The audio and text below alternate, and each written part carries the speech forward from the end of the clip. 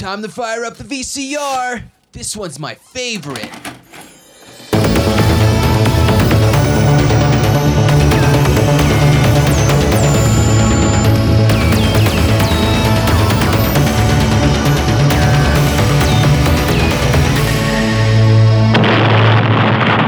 That was gold. Welcome to Analog Jones and the Temple Film. I'm Steve. And I'm Matt. And we are a VHS podcast that looks at the box art, trailers, and behind the scenes, and at the end, we put something in our museum. Matt, did you see this when you were a little kid in the theater? We're, of course, talking about Jurassic Park 3. Whoops. And yes. I have a proposition I'd like to discuss with you. I've chartered an airplane to fly us over Isla Sorna, and we'd like you to be our guide.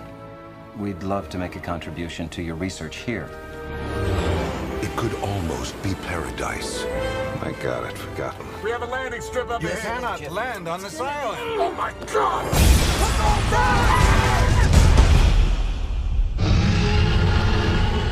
But in this forbidden place, where man has tampered with nature, This is how you make dinosaurs? this is how you play God.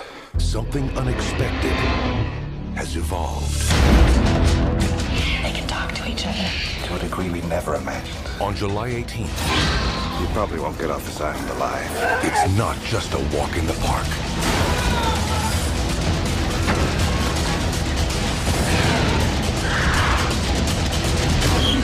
They set a trap. They actually set a trap.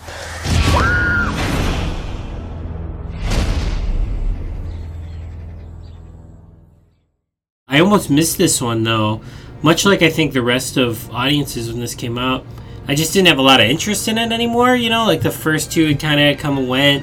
Second one was kind of disappointing. By the time the third one came out, I was like, if I see it, I see it. If I don't, I don't. And I ended up catching it at the end of its run in theaters, you know, when it first came out, so... Well, this kind of was dinosaur fatigue at its max. This was, 2001? Mm-hmm. Summer of 2001. And we were just kind of past it. We were in the... What was coming out and then? Because I remember Independence Day. We had Twister 95, Independence Day, Godzilla. There just really wasn't anything in 01. Like, 2000, 2001 were kind of like slow times. I mean, we had X-Men in 2000. That's about it. Like, it was just not a big time. It wasn't until Spider-Man kicked in the door in 02 for all the flood of the first wave of comic book movies. There really wasn't anything. It was like it's like when a decade ends and like for the first 2 years, the decade still kind of hangs on. Like the 90s ended and there was still kind of like 2 years of like, oh, what do we do? That's sort of what this was. Well, I think this came out right before 9/11. Right. And so this was kind of like the changing point right before we get into the gritty realism and especially into the zombie flood. Yeah, zombies, superheroes, you know, on the two ends of the spectrum. Zombies was our crippling depression after 9/11 and superheroes were our hope after 9/11. And yeah, before this was like Harry Potter, maybe. Was this the beginning of Harry Potter? But it still was like right at the beginning. You know, we just didn't have anything yet. Mm-hmm. Like the late 90s, early 2000s was just sort of riding the wave of like the mid 90s still. Mm-hmm.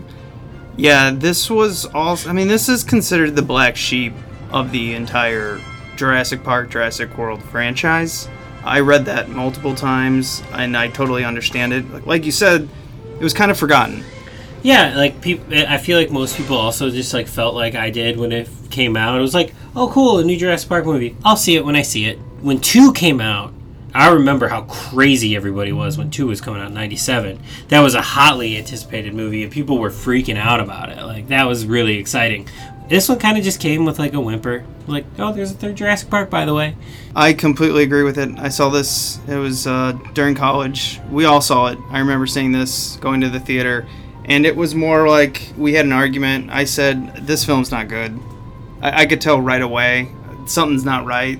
I'm less harsh on it now. I've cooled off a little bit, backed off. I don't care as much. I think that's the ultimate problem with it. I just don't care about the film. Even though it's going to be a very exciting podcast. That's kind of how I went into it too. Is like I wasn't in a phase of like liking these kind of movies when I was 11 when this came out. It wasn't until like 02 when like Resident Evil 28 Days Later came out that I became like rabidly back into horror movies. Like, I was super into horror movies in the 90s when I was growing up. And then, like, in my, like, early preteens or whatever, 9, 10, 11, I kind of was just, like, into wrestling and some movies, but not a lot. There wasn't a lot of movies coming out for me anyway, so... Yeah, this just fell in that thing where I didn't have any interest. And I feel like when I did see it, I was like, okay, seen it. It's a movie I saw. I didn't hate it, you know. I lump this into, like, Terminator 3. Like, a void of, like, sequels I just didn't really, like, they're there. Yeah. I don't really care. They're floating out there. That's also another movie that friends in college, I remember Scott especially, we'd just argue on and on about, like, were these movies good? Yeah, my thing with Terminator 3 is, like, your reverse of this movie. I was fine on Terminator 3 when that came out, and then now I rewatched it semi-recently, and I fucking hate that movie.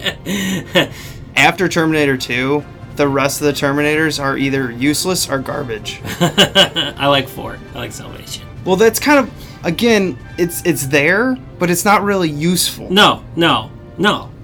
Yeah, you don't need it for anything. It's just like, oh, okay, 2 hours. I can spend it, I guess, watching this. Fifth one, I was like, what are we doing? Yeah, that was a snoozer. Snoozer. Okay, Matt, why don't you get down to describing the box art? So, actually, I really like this box because I'm definitely minimalist all the way. We get the new Jurassic Park logo with, instead of the T-Rex fossil, we get whatever dinosaur is sort of the featured one in this movie, which I... Spinosaurus. Sure. We get the Spinosaurus in the logo instead, with the tiny pterodactyls flying in the background as well for the logo. And then the Jurassic Park 3, of course, the 3 is the scratch marks, which I really like. That's a cool visual.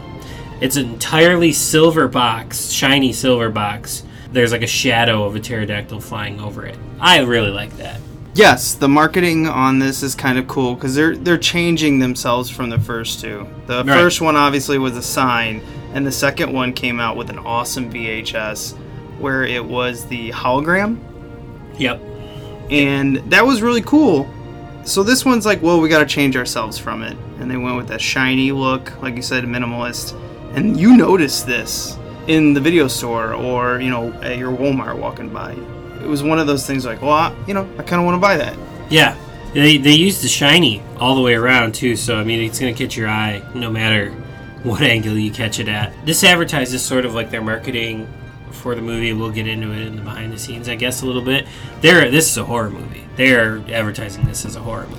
Yeah, like a monster flick. Right. You know, the shadow of the threatening pterodactyl, and that was a big part of their marketing. And then our, like, Spinosaurus is on the side, mouth agape, ready to eat somebody, so you know you're in for some dinosaur carnage. Flipping over to the back here, we get a quote on the top from Joel Siegel from Good Morning America. "A thrill ride!" exclamation point. Only review on here. And then we get a large image of Billy, I think his name was, running away from the pterodactyl. Another smaller image of the family and Dr. Grant hiding in the downed airplane, the face of the Spinosaurus coming in ready to eat them.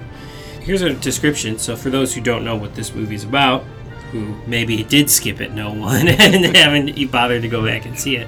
Adventure runs wild when renowned paleontologist Dr. Alan Grant agrees to accompany a wealthy adventurer, William H. Macy, and his wife, Téa Leoni, on an aerial tour of Isla Sorna, InGen's former breeding ground for prehistoric creatures. When they're terrifyingly stranded, Dr. Grant discovers that his hosts are not what they seem, and the island's native inhabitants are smarter, faster, fiercer, and more brutal than he ever imagined in this heart-stomping thriller. Color, 1 hour, 33 minutes. Jeez, the synopsis of this is almost as fast as the film. Yeah, an hour and a half. For a big tentpole movie, like franchise movie, to be an hour and a half is kind of crazy. 92 minutes, right? Was that what it was? Well, it actually says an hour and 33 minutes, but my counter when I watched it at home said an hour 31. 2001 is when this one came out. It's PG-13 for intense sci-fi terror and violence. Man, that synopsis is not exciting. But I mean, it's what the movie's about. Yeah, I don't read these synopsises. I wait for you to read it so I can react to it. And that one, I was like, oh, yeah, that's what it was. I can't. So let's pop this tape in and talk about the trailers. Let's do it. Now playing at a motion picture theater near you. We had a lot of trailers on this tape. Yes. I was amazed. Now, I know Universal will pack a lot of them, like Sony will and stuff like that. But sometimes, we get the ones, like lately, or not lately, but a few of them we've had recently, just nothing on there.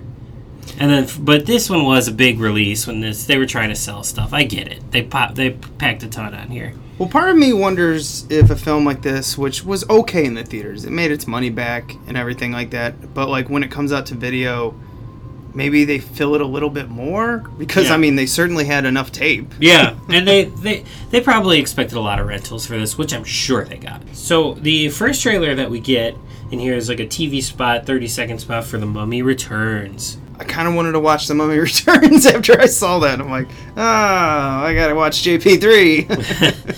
Not a big fan of that one. Kind of just like whatever movie to me. One of them I liked a lot. I love the first Mummy. Yeah. So it might have been that. I think I saw this preview start and I was like, God, I want to watch The Mummy. But yeah, I wasn't big on Mummy Returns. Yeah, it's like a 30-second spot. It's just like buy the video and DVD. It's very quick. The second one, though, was a full trailer for Fast and the Furious, the first one, and that was a blast from the past right there. That's one of the movies, conversely to this one, that was kind of a big deal in 01. It was massive. It kind of just started a whole new genre of car films. And basically the movie's just, you see it when you watch the trailer, it's just Point Break with cars. That's all it is. It's the same thing. Oh, okay. So I guess, Paul Walker would be your Johnny Rico? No, Johnny Rico. That's a Starship. What am I thinking? Johnny... Utah. Yes, Johnny Utah. He's just a cop, falls in love with the underworld that he's supposed to be undercover in. Same thing. The only thing we needed, though, was a glorious mullet. Paul Walker's 2001 hair is pretty incredible with like the bleached streaks and like just up and super gelled.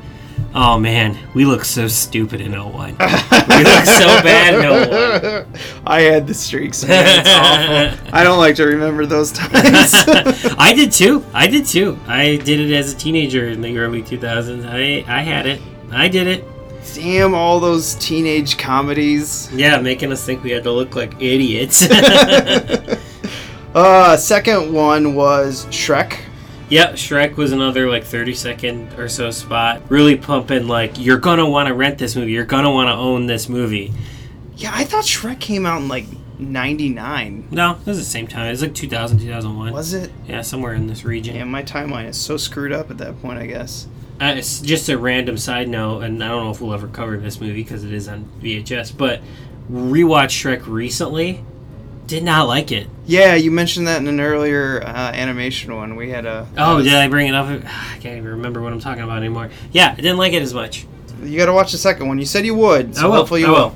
Fourth thing we got on this was awesome. The Universal Studios theme park. At Universal, we make movies and then bring them to life. We created a T-Rex and then we made him real. We invented a time machine, then traveled back in time. The Grinch stole Christmas. Then we brought it back. We discovered a mummy. What? Then took you into its tomb.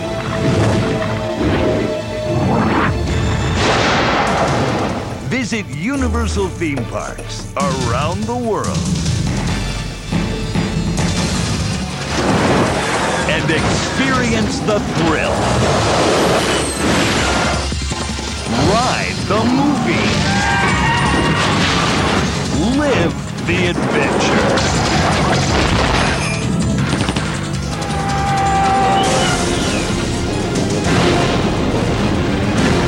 There's no other place on earth that takes you into the movies like Universal. If it happens on the big screen, it comes to life at Universal. Universal Entertainment. Universal Excitement. To book your Universal theme park vacation in Hollywood or Orlando, call toll-free 1-888-328-4364. like just promo. Yeah, like a good 2-minute full commercial advertising all their rides and all the different cool sets and stuff they have at both Universal theme parks in California and Orlando. Really cool. Oh, that made me want to go there. Yes. I was sold. Take me there now. Sarah just came back from Universal. Her work had a big convention, and as a fun thing, they gave a bunch of people, Universal tickets, and they went to the Harry Potter world, which I'm not into Harry Potter. I know some people give me shit about it, and they're shocked I'm not into Harry Potter. I have no interest in it, but that said, I would love to go to the Harry Potter world. I would go to all of it. In 2008 was the last time I went to Orlando and did Universal and did Islands of Adventure, which I mentioned in this promo or whatever. I think I was there for 5 days, and the plan was to do 1 day Islands, 1 day Universal, and then the Disney things the other days or whatever. I ended up just going back to Universal all 3 of the other days. It's so fun. So yeah, that commercial was just and it's got that early 2000s, pre 9/11 positivity to it, where you're just oh man, I really want to this just looks so fun. Life is fun. Nothing will hurt us. The 90s, it was great. Yeah, right? And then... Yeah, right? Another trailer on this was the first look to the Scorpion King. I've never seen this film. Me neither. I saw this, and this was an extended preview. This was probably 3 minutes or something, with some raw footage as well as polished footage. It looked like. I still just don't even have any interest in it. Even after watching the 3 minute this is our big summer movie for 2002, don't miss it. And I was I could miss this. I always remembered this being The Rock's first starring role, right? And where everyone's just oh man, The Rock, he's coming. And I do remember at the time going yeah, right, whatever. He's a wrestler. He was charismatic, but I just thought he'd be in these action films for a while and then fade. Boy, was I wrong. Yeah. How many times have we talked about The Rock already on this podcast? We even did a full Rampage episode with him. Which not many of you listened to.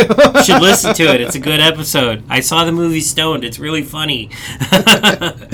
Last thing on this was Ron Howard's The Grinch, which I could not stand. I've only seen it once.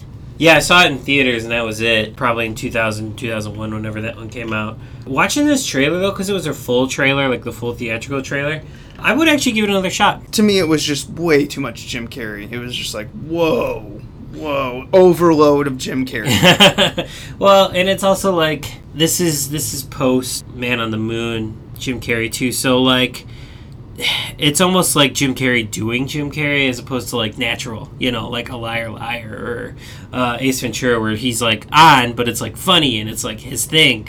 The Grinch, it's at the point where it's Jim Carrey trying to figure out how to do Jim Carrey, so he's just overcompensating, I think. And for a lot of his comedies around this time were that, Bruce Almighty, I think is a pretty bad movie because it's him trying to do him. When I first watched this, and this was when we went through this weird phase of kind of fairy tale, because I remember the Brothers Grimm, and we did a storybook phase that we had in the early 2000s for some reason. Yeah, I don't know why. After that, they say stay tuned for additional extras or additional footage or whatever after the movie, and we did. We'll talk about that after the movie. We'll kind of I guess play it just you would be watching the film? Yeah, we'll play it because it's really, really short. And if you're renting this VHS, there's no reason to stay tuned after. Spoiler alert, there's no reason to stay tuned after. But we'll tell you exactly what it is. I also wrote down, just because I wanted to point it out, that we haven't seen a lot of tapes. This is one of the rare ones that we get the rating for the film before the film starts. Where the PG-13 blue screen comes up before the movie and says why it's rated PG-13 before the movie starts. We haven't had one of those, I don't think, yet. And I just thought that was strange. Because that's something that we see on DVDs now all the time. But on VHSs, that wasn't really a thing. I wonder if that's why it didn't register. Because you always see that before a trailer. Mm-hmm. But yeah, it didn't even register with me. Let's watch this thing. Yep, feature presentation. And now, our feature presentation. So this film starts off right away with the slashing, letting you know this is a monster flick. And I don't have a problem with that. I thought that was fun. But to me, this isn't a Jurassic Park film right away. Jurassic Park isn't monsters. Dinosaurs aren't monsters. They're just doing their thing. Yeah, no, this is now, we are in monster territory with No this doubt. one. I think we did a little bit of that in 2 when it comes to San Diego and like the T-Rex in the backyard and shit like that. Like, that we did a little bit of it in 2, but we didn't go all in until 3 as like monster movie. But they also set up in 2 that she's just looking for her baby. Right. So, kind of also like, hey, it's a monster, but at the same time, it's just someone trying to grab their baby and protect them. So you kind of tone that down. This one, full-on monster. Yeah, although that's what they want you to think this movie's about, they don't fully commit to that though still. Because it's really mostly about the family. You get a good probably 25 minutes of this movie before you see a dinosaur. Like, yeah, it goes a while. So, to start off with the dad, well, actually, I don't know who this guy is. I guess the boyfriend of Téa, what's Téa her name? Leoni? Yeah, Téa Leoni's character, which I don't remember anyone's name in this except Billy and Dr. Grant. I couldn't tell if the kid's name was Is it Eric? Eric, Aaron, or Ben. Because of the way they were yelling it, I couldn't tell what the kid's name was. I think his name was Eric. I'm gonna cut in like them screaming it to see how wrong we are. Yeah. Right. I'm sorry we had to be so rough. Hit me. That would be Cooper. What are they doing? They're setting up a perimeter to make the place safe. These guys are Curly, good. trust me, on this island there is no such thing as safe. We have to get back on that plane. Will you tell your wife to stop making that noise? That is a very, very bad idea. Amanda?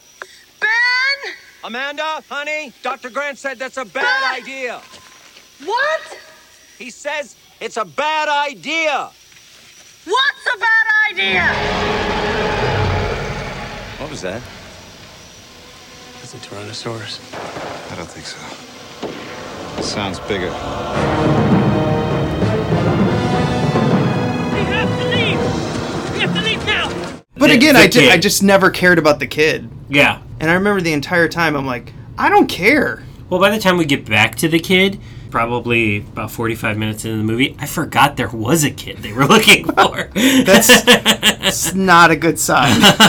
So at the beginning of this, you want to talk about that awful green screen where the kid and this guy are just parasailing. Yeah, so it's the kid and boyfriend parasailing, I'm assuming. And, like, when they're in the air, it just, like you were saying earlier, it just doesn't look right. So they have shots upwards where you see two people clearly really parasailing. That looks great. Then they show side views of them parasailing, and that looks fine. Then when they go straight on with them, it looks awful. Like a TV movie. Yeah.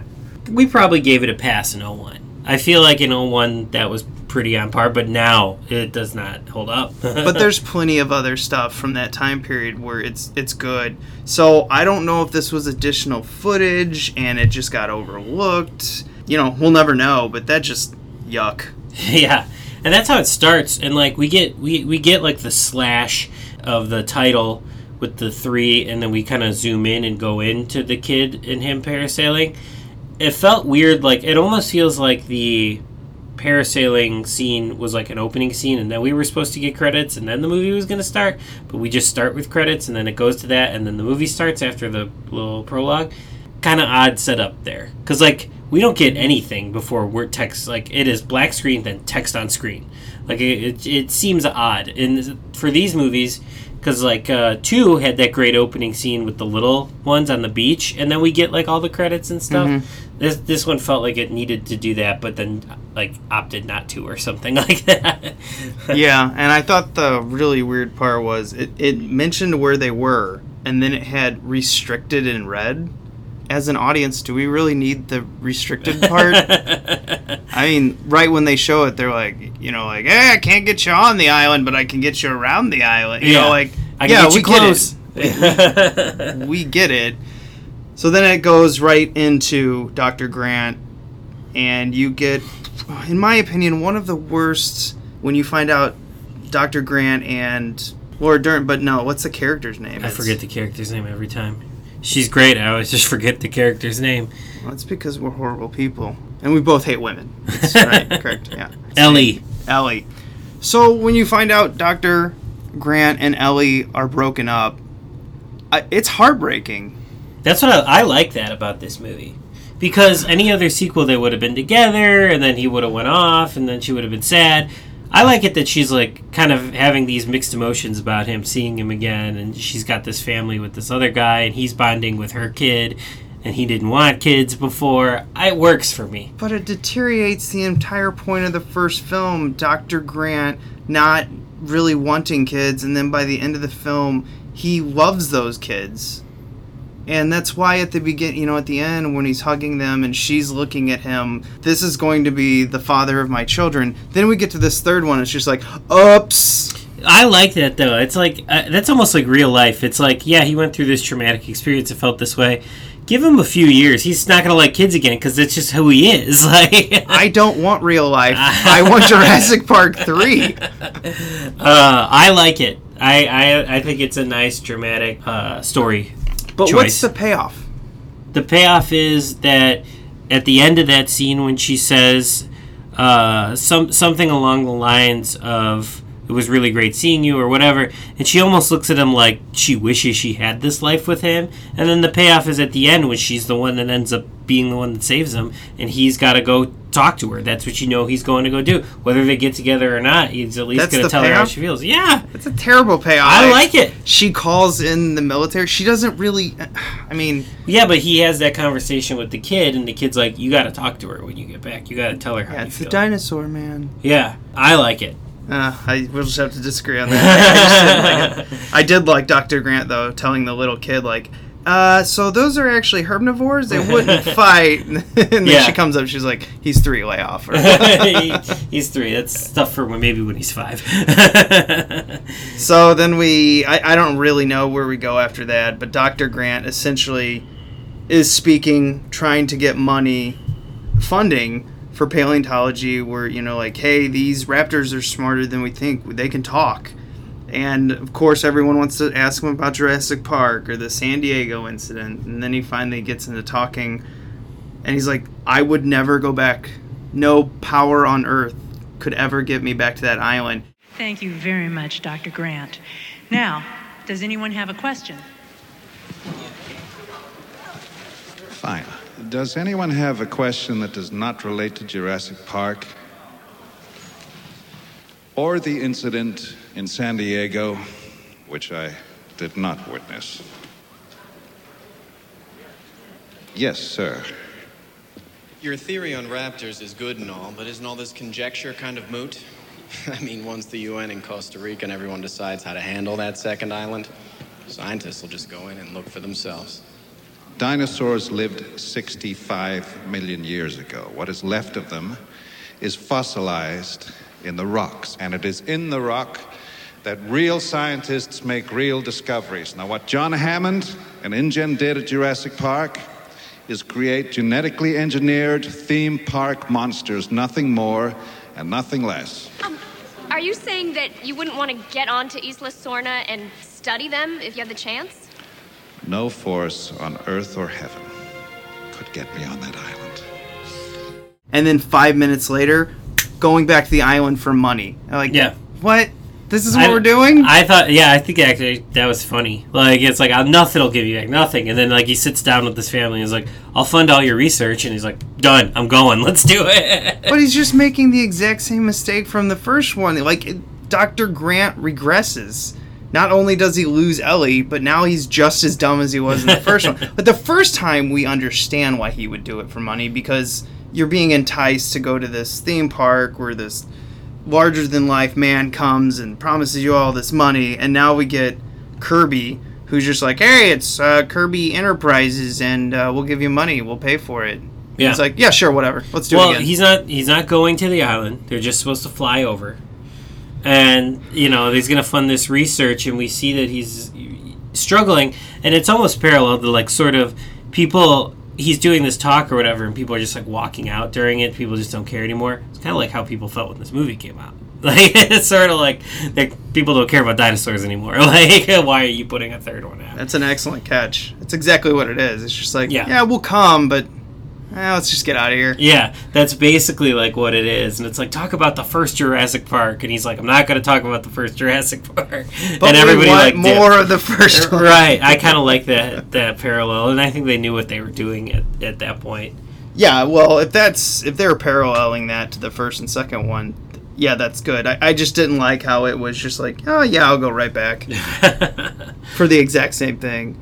We also see a good foretelling our future a little bit with the 3D printer of the Raptor vocal cords and vocal system. Well, we need to mention that item because it comes back in sort of a very important role in it. So this whole thing is like they 3D print the vocal cords? It's like their diaphragm. What do they call it? I don't know. I ain't no doctor. Yeah, basically like where they make their sounds. Yeah, so they can talk to each other. And this whole film is basically about raptors being smart and being very vocal, like they're pack hunters. Yeah, and the raptors are very much sort of like the I'd say wolves. Yeah, they're like pack hunting and stuff like that. But the raptors of this movie are very much like the T-Rex in Jurassic World, where it's sort of like the thing that ties back to the first one, and they kind of withhold it, and it sort of ends up being the main villain or whatever in the movie at the end. So yeah, they still are hanging on to that thread from part one.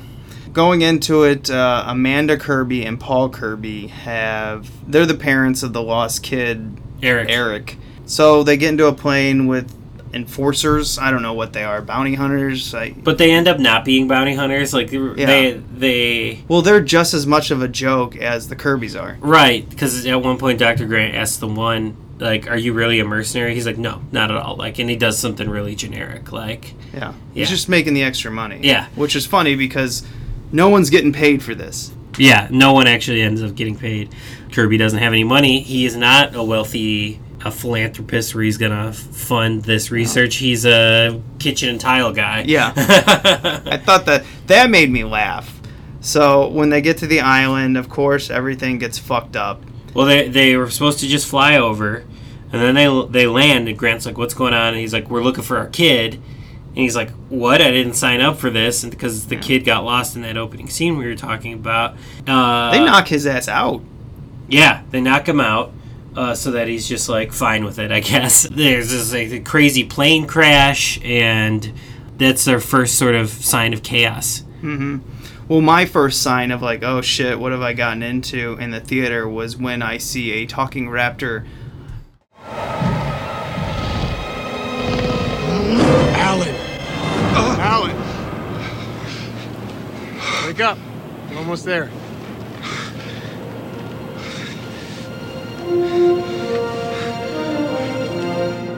Yeah. Dr. Grant. And I was like, what are we doing? Dream sequence. Yeah, I have mixed feelings on that scene. I can't stand it. In one aspect, it is kind of horrifying. In another aspect, it is kind of hilarious. So I don't know where I fall on that one. Well, it really took me out of the movie, even this time watching it. Because I don't know why, but I forgot it was in there, even though I couldn't stand it in the original time. Because it's probably been like 6-7 years since I watched this. And when it happens, I do like everything lifts. Like I'm completely taken out of the story because I'm thinking, what was the point of that? What was that choice? Yeah, that's the first time we see a dinosaur full on in this movie. And that's a good 20-25 minutes into the movie. That's the first time we see a dinosaur. That's not good. Is in that dream sequence. Yeah. So anyway, they get to the island. They wreck. The wreck was pretty cool. Yeah, the wreck is a really good scene. Yeah, where the dinosaur runs right across and grabs the guy, and his blood gets sprayed. But when they're on the ground, this is odd when he says, "Oh man, that sounds like a T-Rex." And then Dr. Grant goes, "No, it sounds bigger." I was like, really? You could tell that? You could tell? You know what? That was both Sarah and I looked at each other because she watched this with me, and she did the ultimate insult where she started reading a book. That's how much she didn't care about this. We looked at each other, and I'm like, how can you tell? Like, I could tell a bigger dinosaur from a smaller dinosaur, but how can you tell the difference between one big dinosaur and another big dinosaur when you haven't even seen that dinosaur. You're right. You never encountered this one before. Oh well, maybe that's nitpicking. Yeah, right, whatever. So. We see the dinosaur, and that's sort of our main threat until the raptors get involved in the end. And it's the Spinosaurus thing. Cool looking dinosaur, and you could tell they built like a big real one too. They use a lot in this movie. Yeah, it's an incredible looking dinosaur. One mistake in this is the marketing for this film sold the ultimate killing machine and the T-Rex facing the new ultimate killing machine. And when they meet, the fight is like 5 seconds. Yeah, and the Spinosaurus just rips its neck open and it's the end. And I think I do remember kind of like the groan, like, oh. And that's kind of like where you just leave the entire audience flat. Because if it would have been like a grandiose 30-second, 45-second fight, and Spinosaurus would have killed T-Rex, everyone, I think, would have been like, well, that's just what happens. When I watched the behind the scenes on this, it turns out Spinosaurus was the largest meat-eating dinosaur ever that they've ever found. Like, T-Rex was 30-something feet high, and Spinosaurus was, like, standing at 50-something feet and was as long as a whale. I mean, it was massive. So it looked cool, but I just thought the choice of having the quickest fight possible was... They went too far. I get what they were trying to do. They're like, hey, this new dinosaur, kids, is so cool. It'll rip open your favorite dinosaur from the first movie, but then it's like, well, that was our favorite dinosaur from the first movie. I don't want to watch this movie anymore. I'm sure test audiences were like, well, that sucked. And they're like, well, we can't go back and reshoot it. Yeah. The T-Rex looks cool, though. It looks good. Both look cool. Yeah, I thought that was a good... carryover from the first one. I thought the T-Rex looks cool. The fight of them looks like a video game, but it's 2001. I'll give it a pass. Yeah, I was telling you before we got into the podcast here, I think some of the, as much as like the green screen of like people in foregrounds and green screen backgrounds look terrible in this movie, dinosaur effects and regular CGI look pretty good in this movie for 2001. The dinosaurs hold up and look fine. Yeah, their only mistake was too much light. The animatronics going into this, what does Ashley call it? Ashley watched this with me right before we saw Jurassic World, so a couple years ago when that came out, we watched this when she had never seen it. She calls this one the Muppet Dinosaur movie because they all look like Jim Henson puppet dinosaurs. And I do think, I agree with you, it's because they shot it in daytime. Yeah, it's all the lighting. You can see all the, I'm not going to say mistakes, but you can see all the brightness. Like, there's no... mystery and right. It's fully exposed. When that animatronic T-Rex is in the dark and in the rain in the first one, you're like, that's a fucking real dinosaur.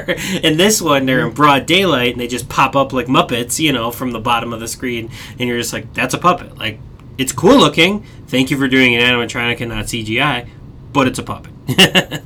Yeah, that's a big problem. The first and second one did the greatest example of mixing animatronics and CG that we might ever see. Yeah. I'm sure there's something out there and we're forgetting about, but Terminator 2. But as of right now, that's it. Yep. That's like the gold standard. Yeah. And it was made in the 90s. Yeah, it was made 25 years ago. So, and nowadays, all of our... And this is going to be cynical. Fine, I'll be cynical. Nowadays, it just all looks like a giant video game. Yeah, everything is CGI, which actually is another thing that makes me excited for Fallen Kingdom, the new Jurassic World movie. It's a lot of practical dinosaurs in this new one. Good, it works, because J.J. Abrams, when he did the Star Treks... Yeah. The reason they look so damn good is because so much of it's real. Right. So that's hopefully what we're going to get with this new Jurassic. It's the same thing with the Star Wars. As much as people might not like The Force Awakens and call it the ultimate reboot, soft reboot, which I'm sort of in that crowd, but I still like it. And with The Last Jedi, there's so much in there that's practical. It looks, what is the word other than real? What am I searching for? It looks tangible. Tangible. There we go. There's something in front of an actor that an actor is reacting to or talking to, as opposed to when it's all CGI like we saw in Jurassic World, the first Jurassic World, where everything is CGI. Anytime any of those actors are like interacting with a dinosaur, you feel no threat. Yeah. You don't feel like they're in danger. In this movie, even though they are animatronics and puppets, you feel like they're in danger because there is a giant 50-foot animatronic standing in front of them.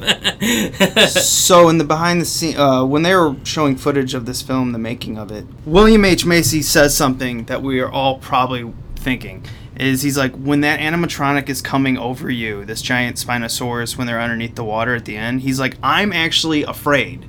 He's like, that thing could fall on me and crush me. Right. Like, you feel totally just at the mercy of these puppeteers. And he's like, well, and as actors, we eventually know we have to pretend. And so where they're running from the pterodactyls or the whatever they're called, I actually don't know what type of dinosaur the flying dinosaur is.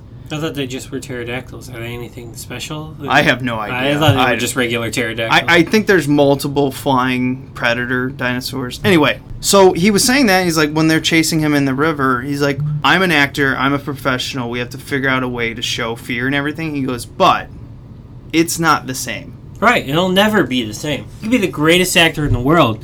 I mean, look at the fucking Marvel movies. They literally have some of the greatest actors of our generation, and they look confused half the time in those movies because they're just reacting to nothing all the time in those. Like, well, when they're in their suits and actually talking to each other and interacting, you can tell like they're interacting with each other and it feels normal. But there are parts, especially when they're interacting with the Hulk, sometimes it works, sometimes it doesn't. I don't know how what's-his-name in Thor Ragnarok did such a good job interacting with Thor. Yeah. Anyway. We digress.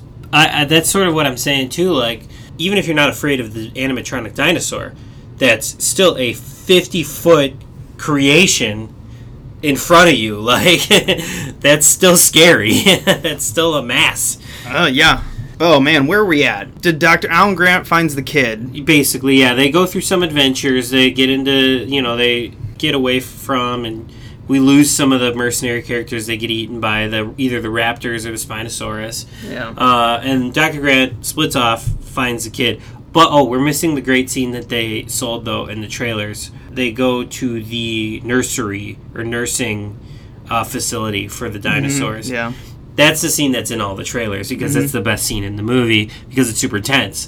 Like when you see the first time when Taylor Leone passed his camera and in the background the raptor runs you see it in the background in the forest or whatever. And then the amazing, of course, scene that they used in all the advertising when she's looking at the different test tubes of all the dinosaurs and she sees the raptor head and it's an alive raptor that's in there. Yeah. That to me is always kind of like that corny giant movie thing they did because you're like, would a raptor really do that? I don't know, but whatever. It's fun. Yeah, no, it's fun. It works. Like, who cares? Like, who cares about the actuality of that? Like, that's just a fun scene. That's what leads them, I think, to getting split up, that scene. But that's probably my favorite scene still in the movie. And all these scenes like this, like the sort of chase scenes and the threat scenes, anything like that, they do feel very Spielberg. Almost in that, like, Spielberg, not Spielberg sort of way, like Gremlins or Goonies, those movies that he has his hand in, but he didn't actually direct or whatever. This movie, in those points, feels like one of those movies. This is that sort of Amazing Stories, Back to the Future kind of feel with these tense scenes. Because I feel like all the dinosaur tension threat scenes are really good.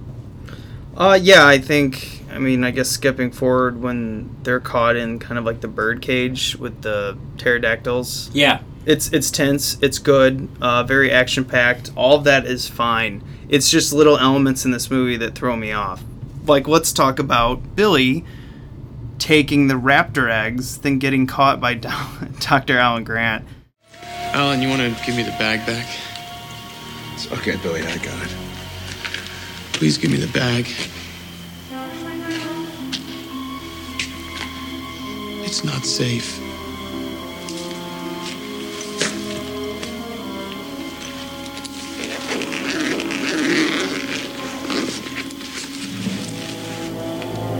Raptor eggs. Did you steal raptor eggs?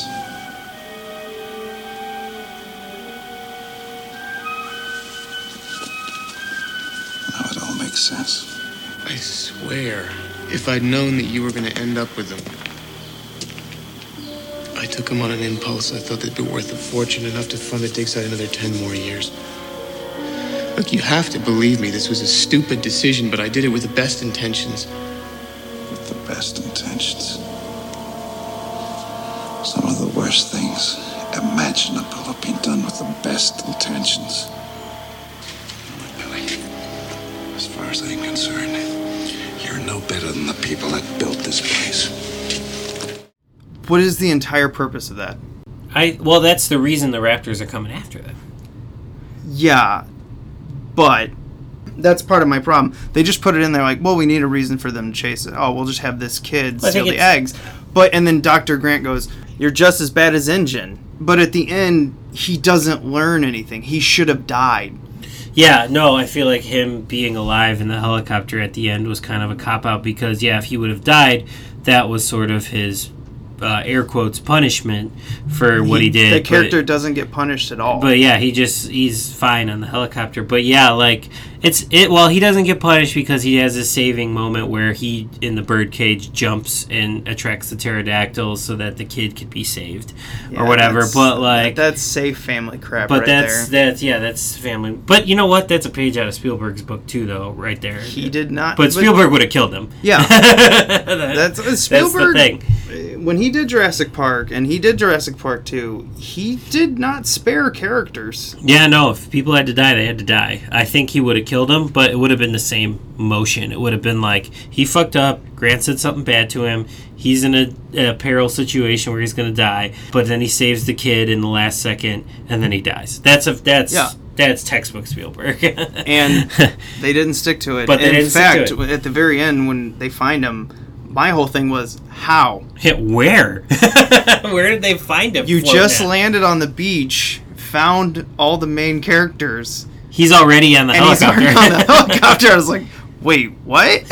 Yeah, that's totally like, that's probably a test screening thing, you know, like, we liked Billy. We like Billy. I think you should be alive at the end. And it's like, why? I talked about this multiple times. I love really tight scripts that have payoffs for each character, or like each character's punished when they do something bad, or they, you know, like that is one where it's loose. It doesn't make any sense at the end, and it eliminates a lot of like really good life lessons in a way. Yeah. I mean, not that I go to these films for life lessons, but we also have to be real with these scripts. They got to make sense. Yeah. I see what you're saying, but I like him taking the raptor eggs, and that's the reason they come after him. I don't know if there's necessarily... But it ruins it, though, because he doesn't die. Right, I wish he did die in the movie, and it wasn't... I wish he died. The actor, the character, just all of it. Just wish he was dead. No, but I think he should have died. But I like the stealing of the raptor eggs, and that's why the Raptors are after them. I think that's just better than if they would have said, fuck it, and just had the Raptors come after them anyway. Giving that little morsel of something. Yeah. I like that. Why is Amanda Kirby's character so annoying? I'm used to it. I remember her screaming, and it was annoying as hell, and how they make the Kirbys as dumb as can be. Yeah, I get it. The derpy Kirbys, yeah. Sarah's watching this film. She is on the island, I don't know, for a couple minutes, and she looks at me, she's like, is this character supposed to be this annoying? And that's her saying it. Like, it always feels better, like, when I point it out as, like, a female being annoying, I feel sort of a little bad. Right. But when she said it, I was like, I am right. Yeah, maybe it's because I like Téa Leoni. I never felt that with her in this movie. I think the character is, like, woefully underwritten. It's not, like, a good part. But, I don't know. I didn't think she was annoying. She didn't annoy me. She just didn't do anything for me. She just didn't do anything when she just sits there and keeps screaming, and it's just like, you're on an island of dinosaurs. I guess I just forgave it because I was like, these are just like two derpy characters that have never been in this situation before. Yeah, I guess we'll just move on to probably, in my opinion, the best scene when the Spinosaurus is attacking them underneath the water. Yeah, also a great scene. And was also in a lot of their advertising too. That entire portion, I don't know, 10 minutes, was the best part in the film. I really like that scene. The whole boat scene, when even by the time they blow up the boat with the Spinosaurus there, all good. It's in the rain. It's dark. It's scary. It totally fits the monster movie vibe they're going for. I'm not gonna say like it's as good as the first one when the T-Rex attacks the Jeeps. It's not, but it had the same feeling where I felt like the dinosaur was real, and I felt like, oh shit, someone's gonna die. That was a good like scene with an actual threat, actual stakes. Felt good. It was a good scene. Yeah, really good. Then we have a super anticlimactic ending. Yeah, basically they get trapped by the raptors, and Dr. Grant uses the throat piece that Billy 3D printed and speaks into it because he's learning sort of their speaking. Throughout the whole movie, he's learning sort of what each call means. No.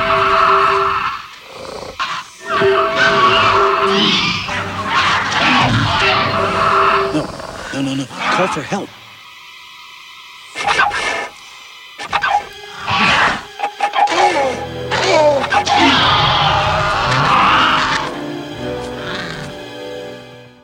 And they know what the help call is because they heard it in the nursery scene. Mm-hmm. So they're like, do the help call. So then he sort of does it in the throat piece, and that sends them running, and then they're safe. Yeah, because the little kid finally gives the phone to Ellie, and Ellie calls the Navy and the Marines, which when they said that, I was like, well, they travel together, so, I mean, that really kind of, you know. Yes, yeah, because there's a scene on the boat when, again, the very Spielberg-y, like, super high stakes moment when Dr. Grant, also trying to survive the Spinosaurus, is trying to talk on the phone. To a kid who needs to give the phone to Ellie so Ellie can call for help. That's textbook Spielberg as well. Yeah, I liked that, where the kid's watching Barney, or he gets distracted by Barney. Yeah. Obviously, we all know what this is. Throwing Barney in there, the purple dinosaur. Yeah. That was fantastic. What I just didn't get is, at the very end of this, they take off in the helicopter, and the pterodactyls don't attack the helicopter. Yeah, they're just fine. like, oh, look at them. They're majestic, flying with us. Yeah, pretty much. Yeah, that's because they sort of are like not terrifying anymore. They're okay because they're flying. I don't know what that means, but I kind of see their choice there. I mean, I think they were trying to say, like, they're not monsters. They're just animals reacting on instincts and everything. But at the same time, if it's a monster movie, you should get one more attack in there. Like, take down one of the helicopters. They've got to put them down if it's going to be a monster film. Yeah, no, I mean, if Spielberg had done this movie, that is absolutely what would have happened. They would have had their route, everything would be working out great, and then there'd be one final terror moment, because he does that in every movie. Where just like Jurassic Park 2, when they finally get the T-Rex to come back to the boat, and then they find out everyone on the boat's dead. Yeah.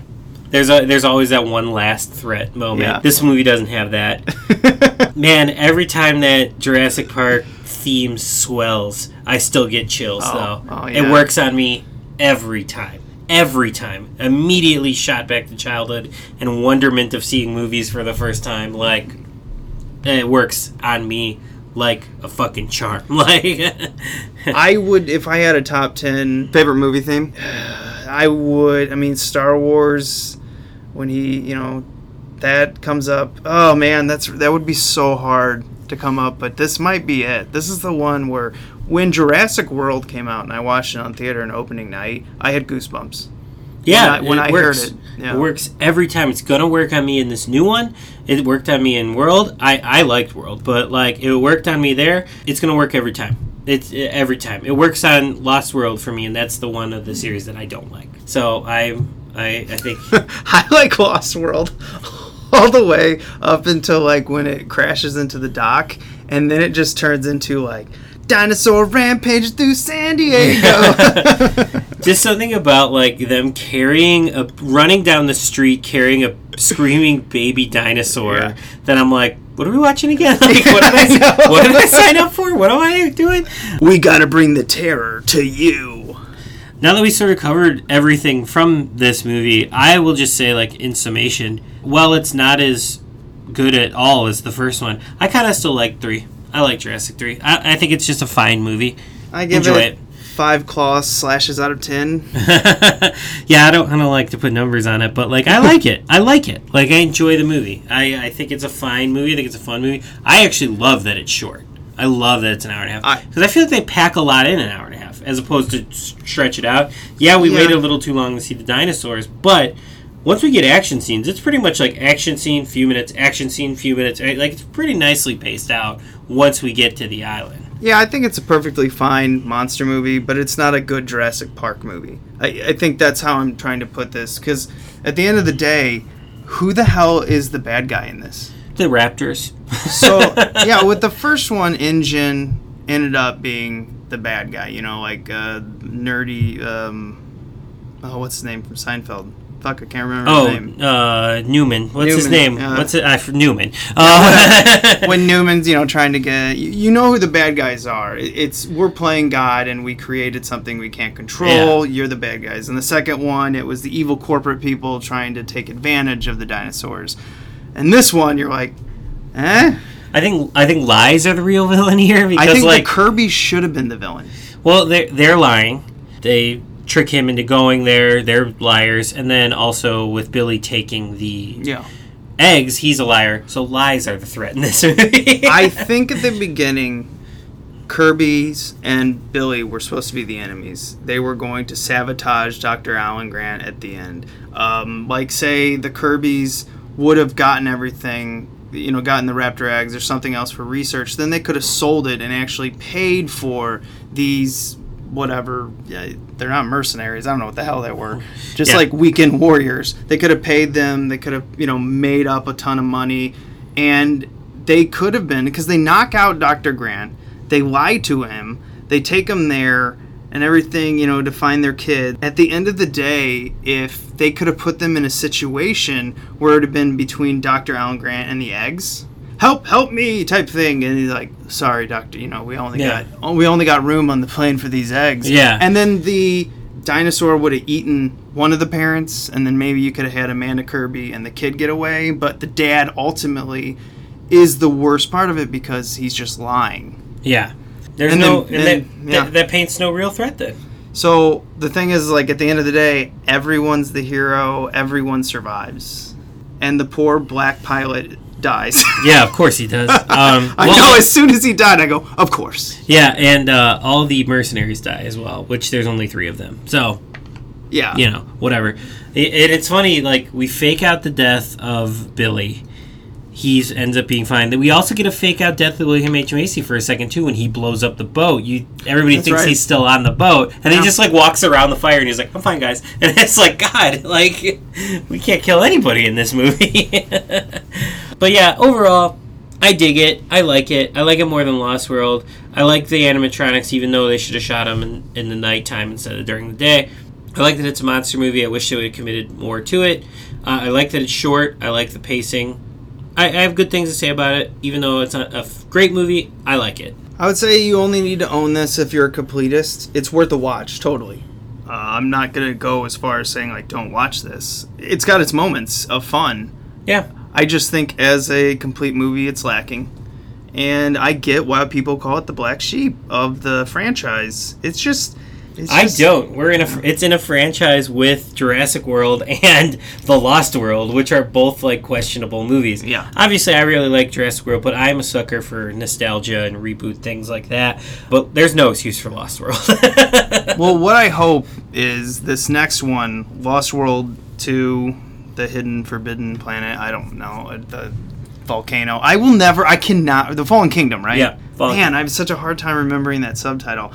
But in this one, the next one coming out, I hope they go full bore monster movie / horror film. This one had a chance to be that one, and it didn't. It kind of just backed off a little bit. Maybe it was scared that they didn't want to lose money. I have no idea, and I don't really care because it's over. But this one, let's learn from it. Lost World 2, you go full on. Yeah, no, and I think that's why they got the orphanage director to do that one, because I think it's going to be, at least. It's how they're marketing it. So hopefully it actually is a full-on horror movie, and they deliver on the promise of a ton of animatronic beasties, little dinosaurs. I'm only holding out hope for this new one. Yeah, let's move on to behind the scenes. I think we lost him.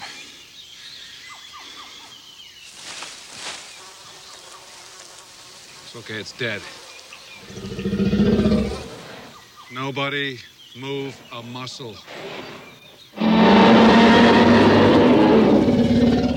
Behind the scenes here, what I noticed was, in the making of it, that we had all the big players on it. We had Spielberg was on set a lot of this film. We had Kathleen Kennedy. Yeah. Oh, yeah, we've got the Stan Winston studio doing the effects once again, doing the practical dinosaurs. Yeah, I mean, all the pieces are in place here. Joe Johnston is, of course, a protege of Spielberg, is from the Amblin family. I mean, you know, we have him doing Rocketeer, Jumanji, Captain America, The First Avenger. Of course, that was after this. But, I mean, he certainly knows his own type of film. Yeah, he makes adventure films. He makes, you know, Spielberg-like kind of movies. That's what he does. Yeah, this should have been a really good film to the masses. It just didn't work out. Now, it's an $80-90 million film, and I think worldwide and domestic it made close to $400 million. Cumulative worldwide gross, it made $368, almost $370 million. It certainly made its money. It just wasn't widely as accepted as the second one. It didn't make anywhere near the same amount of money. Joe Johnston wanted to do the second one, but Spielberg said, hey, I'm going to do the second one. Everything's lined up. But if we do another one, you're going to be my number one guy. It worked out that way. Joe Johnston came on here. They had already started the process of creating the dinosaurs. They knew the Spinosaurus was going to be their main baddie. And here's the only bad thing is, when he got to set, only about 60% of the script was written. Yeah, that's crazy. And two of the credited screenwriters on this movie are Alexander Payne and Jim Taylor. Alexander Payne is the Oscar-winning director-writer of The Descendants, Sideways, Election, like a very, very famous filmmaker. And Jim Taylor obviously won the Oscar for Descendants as one of the co-writers of that. These are prestigious writers. I don't know who the original writer of this is, though. Peter Buchman. I don't know what he's done.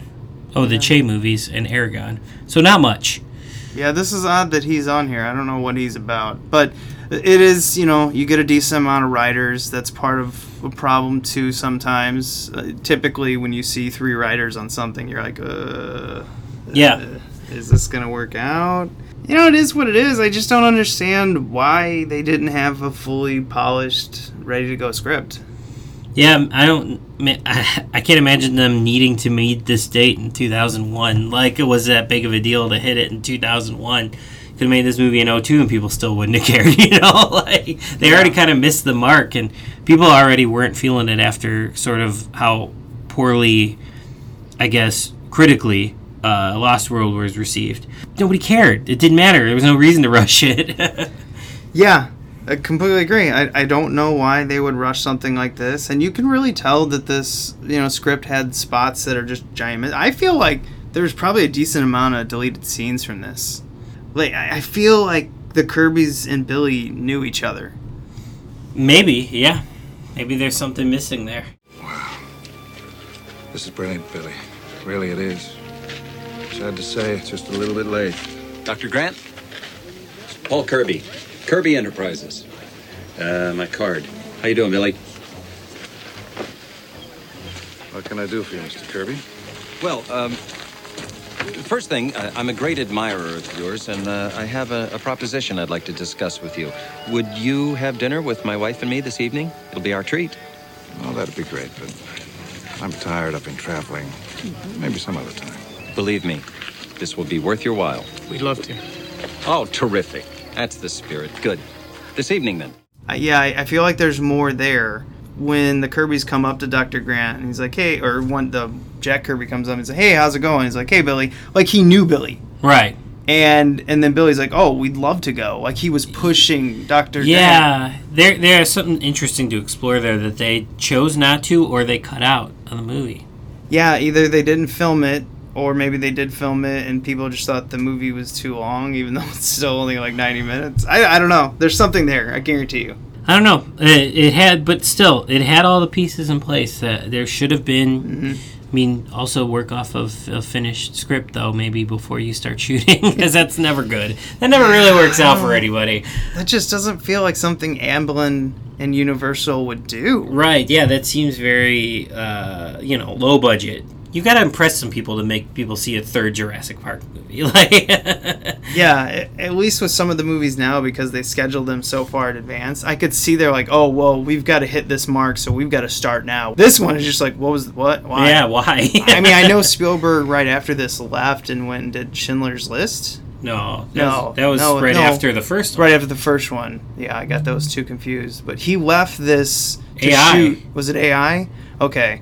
I just got... Or Minority Report, probably. What a dramatic Schindler's List to, like, Minority Report. Yeah, it definitely would have been Minority Report at this time. But he left I'd say probably about 75% of the film was shot. And I saw on the DVD that I had, he took off.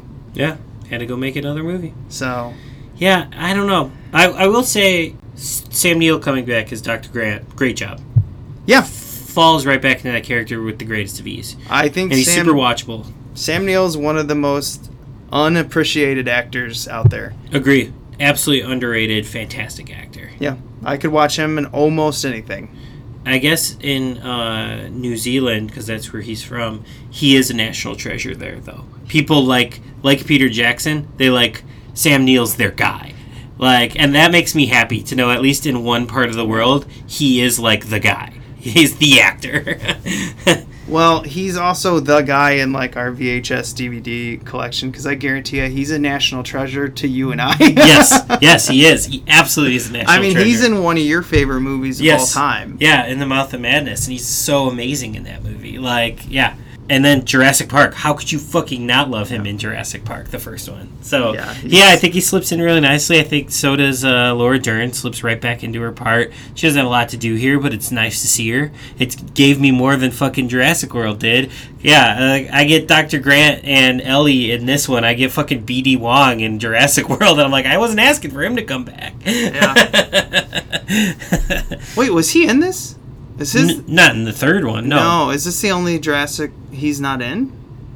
No, he's not in the second one either. Is he not? No, he's just in the first one. Why was it such a big deal to bring him back for Jurassic World? Don't know that choice. Really weird choice. It's like, of all the people to bring back. Because the marketing for Jurassic World is just like, and the return of B.D. Wong. And it's like as a person who likes like 90s character actors, I was kind of excited. But as like a Jurassic Park fan, I'm like, that's the one you went with? Couldn't even bring one of the kids back? I would love it in the second one if one of the kids randomly returns. If Dr. Grant shows up in like a post-credit scene or something like that, I'm gonna shit. I'm gonna sit in that seat and shit myself. But like the happiest shit of my life. Like I'm gonna be so excited and I'm gonna shit myself and it's gonna be great. So I'm gonna skip watching it with you. Yeah, don't sit next to me because it might get messy. But I'm very excited if he were to show up because I love him. I love him in this movie. I love him in the first one. And I hope he has a crazy beard and he's like a crazy wilderness person where he's just like hunting dinosaurs again. I mean, other people might, be like, that's corny. I'm going to be like, fuck you. That's awesome. Yeah. If he's like, after the credits, like, the dinosaurs are out, they're, like, coming into the world, and we have to, like, hunt them, and we need a hunter, and they go to him, and he's, like, the badass after the credits, like, loading a shotgun or something, I'm going to be like, done, sold. Can I buy my ticket for $3 right now? Oh, shit. Don't think we forgot about the additional footage after the VHS. Matt, what did we have? So we had two unnecessary things that they made us stay for. The first thing we get is the Jurassic Park soundtrack commercial. Yes, the enhanced CD. Yeah, remember those? You put your CD in the computer and you'd get like a 30-second video that like fucking didn't work half the time. Yeah, and it's like choppy. Yeah, like trying to use your dial-up like to get it to play. Like a shitty Sega CD. Yeah, basically. And it was probably just like the trailer for the movie. I remember those enhanced CDs. It was fun. Then next we had Scan Command, which I let you look up.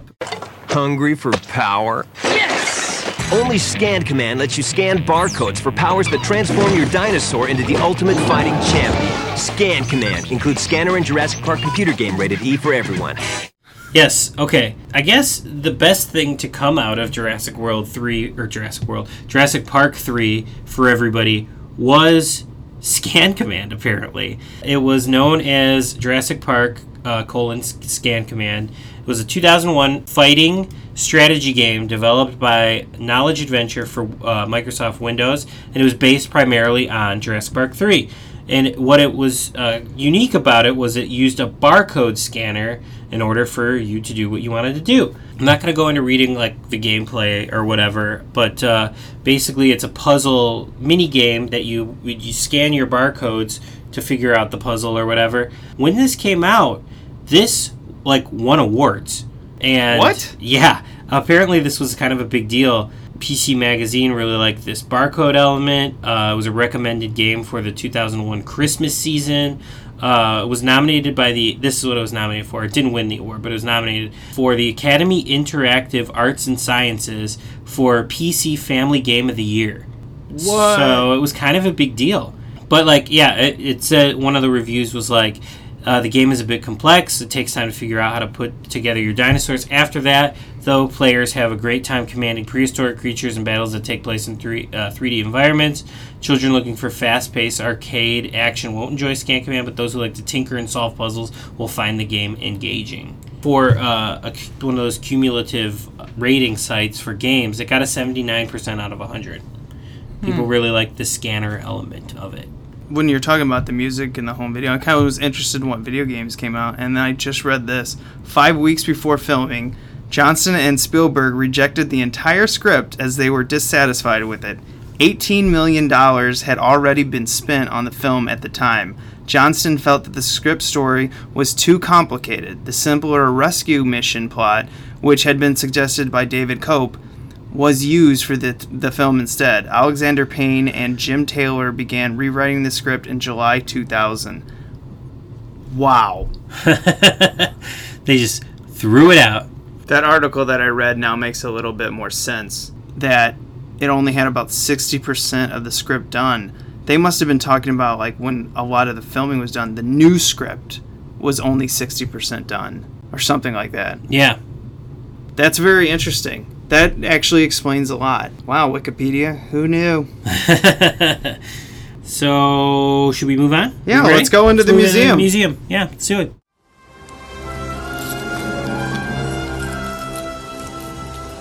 This is the second time I've had to reclaim my property from you. That belongs in a museum. So do you.